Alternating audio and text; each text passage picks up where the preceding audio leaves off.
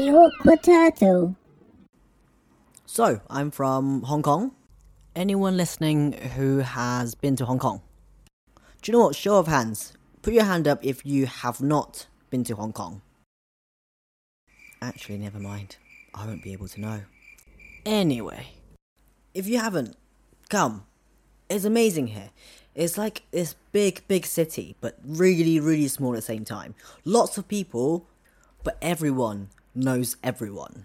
And what's really amazing is that it's a blend of the old school Chinese culture with the modern Western culture all mixed in one really small place with lots of people in it.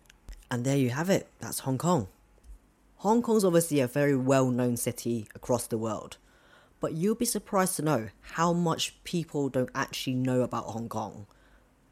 And people who doesn't know much about Hong Kong will always ask these questions. And there's some weird questions that run through their heads. Oh cool, you're from Hong Kong, so that's like in Japan, right? So do you guys like eat dogs over there? What languages do you speak? Like, do you have to learn English? I'm surprised your English is so good. Oh, and Jackie Chan. He's cool, man. Do you know him? And if you know what I look like, I tend to get this next question quite a lot. Do you like see less because your eyes are so small? Because like you're Chinese. If you're one of those people who have asked one of those questions before, then please take me out of your ear. I don't need you on this. Actually, sorry, I actually do, sorry. Can you come back, please? Please stay and listen. So, I guess before we move on, let's just get this out of the way. Here goes. Hong Kong is a city, technically part of China, but we do have our own rule of law, we do have our own currency, we have our own money, we have our own government setup as well. And if you've been following the news, you will know that this is currently a touchy subject, so yeah.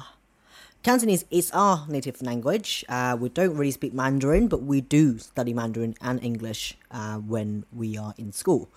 I do know Jackie Chan, but he just doesn't know who I am.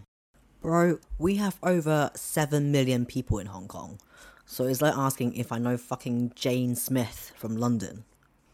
And yes, I can see all your ugly faces just fine with my perfectly normal Chinese eyes.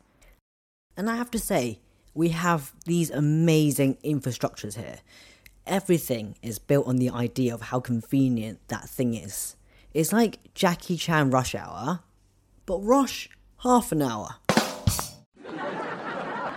We have amazing food here. We have amazing shopping malls. You can go to the beach and go on these hiking trails within 30 minutes. Everything here is just so quick and fast paced. There are these apps for the Hong Kong restaurants that gives you a number, so you're already queuing on your way to queue. MTR, hands down, the best transportation system in the world. There is a train every 2 minutes, and there are actual air conditioning installed so you can actually breathe. You can get to the airport within 25 minutes from Central, with big seats, suitcase storage, and USB ports for you to charge your phone. The more things you can do at once, the better. But I would like to bring your attention to the minibuses in Hong Kong. It is another great system that people often overlook. Minibuses really screams the essence of Hong Kong. You know, those guys, they live and breathe efficiency. They are the most ruthless drivers of all. They mean business. First, in order for you to understand the concept of this, take road safety out of your head. Go take a survey in Hong Kong. I bet 99% of the people who live here who doesn't take minibuses in Hong Kong firmly believes the fact that it's not safe. Condoms made in China are probably safer than this. And these minibuses aren't built for just anyone. You have to be physically fit to take these buses. It's not for a soft-spoken individual. You have to stand your ground. And I mean quite literally. So they are these kind of like 19-seaters, people carriers. And they're basically only green ones and red ones. Now the green ones are regulated, so they're kind of okay. But the red ones. The drivers essentially are the owners, or they're kind of like self-employed and within limits. They can set their own rules. They can reserve seats for passengers who book by phone. They have these WhatsApp groups for people to reserve seats. They can also charge higher fares at a certain time of the day or during special dates or even during bad weather. So they're kind of like the mafia of public transport. And they operate around the clock. The drivers are encouraged to run as many trips as they can. They speed down its empty highways during the night and turn the journey that usually takes more than 75 minutes into a 20-minute drive. We have a nickname for these guys here, and they're called Mok Wing Wen, which word for word it translates to fatal fan. I'm just gonna let that sink in a little bit.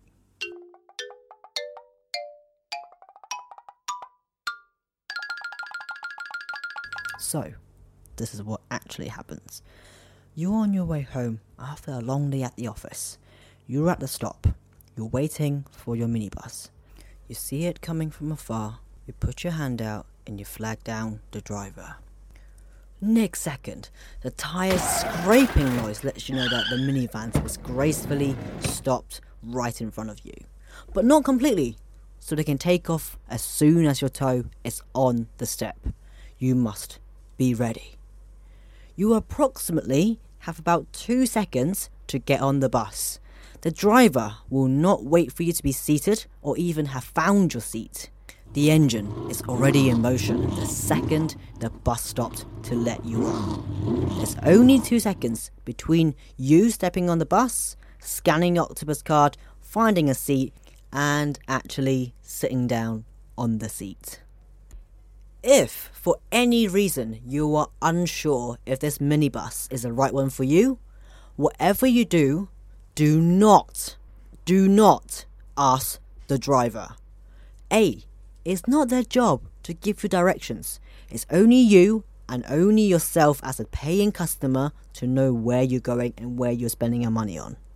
And B, you've used up your 2 seconds. You're not fit to ride the bus. If you've made it on the bus, you will feel this sense of achievement, accomplishment that you've just got on the bus without causing any delay to both the driver and the rest of the passengers on the bus. However, you must not relax, because the minibus is going to go from 0 miles per hour to 90 miles per hour. If you're not seated by this point, gravity will help you. Once you're sat down, you should immediately find the position to where you want to put your bags into one hand and have the other hand holding on to a rail. This is important. Everything on these minibuses are old and loose. You will start to see the rails on the window vibrating aggressively, and you will find yourself bouncing up and down the seat as if you're doing a cowgirl. Now, speeding is one of the key ingredients of the minibuses. It got so bad at one point, they had to install these speed monitor things and put them next to the driver right in front of the bus, and it tells you the speed they're driving at, which is a brilliant idea, simple, effective. What it does basically is that once you go past a certain speed limit, which I think is over 80 miles per hour, it will start beeping aggressively to let you know you're over the speed limit. But the one thing we are all forgetting, one minor detail here, is that these guys, these drivers, they run by their own rules. They don't care. Their sole purpose is to drive the route as many times as they can. We should know this by now. Chinese people love their money. And bear in mind, these beeps aren't your typical alarm clock beeps. These beeps are so fucking annoying.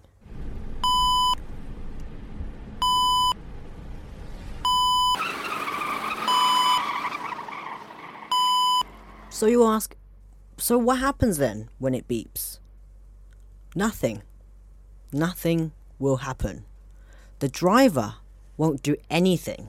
And as passengers, we accept and we agree with all your actions, driver, at the same time clenching onto our dear lives. And what we need to do here is just basically flip the idea of what the beep actually means. The beep is actually a signal to the passengers, as if to say, brace for your life, guys. At this point, the velocity that bus is moving means that you're no longer able to hold on to anything without full concentration. That lovely bubble tea you just bought for the journey is now going absolutely everywhere, and the bus arrives at the next stop. Some idiot comes on board and asks the driver if it's the right bus for them. Not today, the driver said by slamming shut the door at that person's face. So hard the door bounced back for a few more seconds. Driver turns around and looks at you. You're next. You should have been thrown out too. Why would you bring a drink on the minibus? What are you thinking? Amateur. Bam. 2 seconds gone. The bus waits for no one. The bus must go on. And on we go on the highway. And just like that, we're back on Formula 1.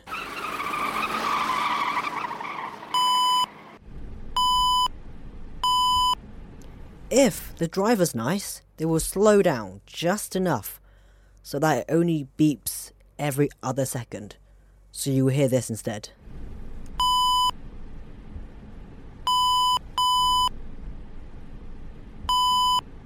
This basically means that, hey, look, I've used the meter, I'm aware of the beep and I've made the effort to slow down. Not my fault if it keeps beeping. It must be broken lah. The driver also has the power to skip stops in areas. I told you, they operate pretty much in their own rules. But they're very nice about it. They will shout to ask if anyone needs to get off. If you say yes, you need to get off at a stop where he planned to skip, well, good luck, my friend. Just expect some kind of reaction from the driver. It's nothing personal, I promise. And because there are no exactly set stops, the bus will simply not stop if you don't ask him to stop. I once stayed on a minibus for 3 more stops because simply I was just too scared to shout and ask to get off the bus. So I ended up walking back for 20 minutes. And you are just approaching your destination and you need to get off. Don't do what I did. Remember, use your voice. You can shout, "Yowla!" and the driver pretty much stops immediately. And once the minibus has stopped, same rule applies for getting on. You will have 2 seconds to get off the bus. And I mean off the bus completely. Not on your way out, not walking down the steps. Your entire body and foot needs to be off the bus. Because the driver will leave regardless of where your body is. And I have seen countless of people falling on their faces because of this. And I promise I want to help. Well, after I've judged how much of an amateur they are. Finally, you've made it onto the pavement. You will naturally feel a bit disorientated. And voila, you've saved a total of 10 minutes. You've gained a bleeding shoulder and a bruised ego. And that is how you live in Hong Kong. If you love that, please do not subscribe, follow, download, thumbs up me or any of the sort.